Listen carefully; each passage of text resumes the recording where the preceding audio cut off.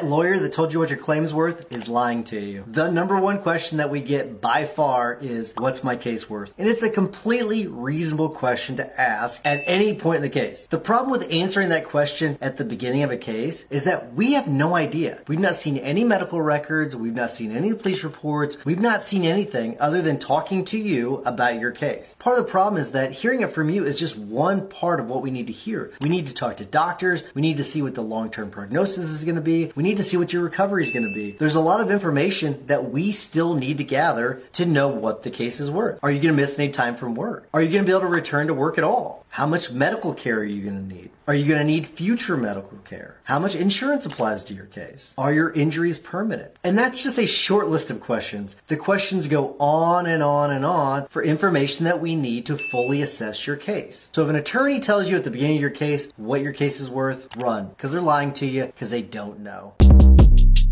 Shortcast Club.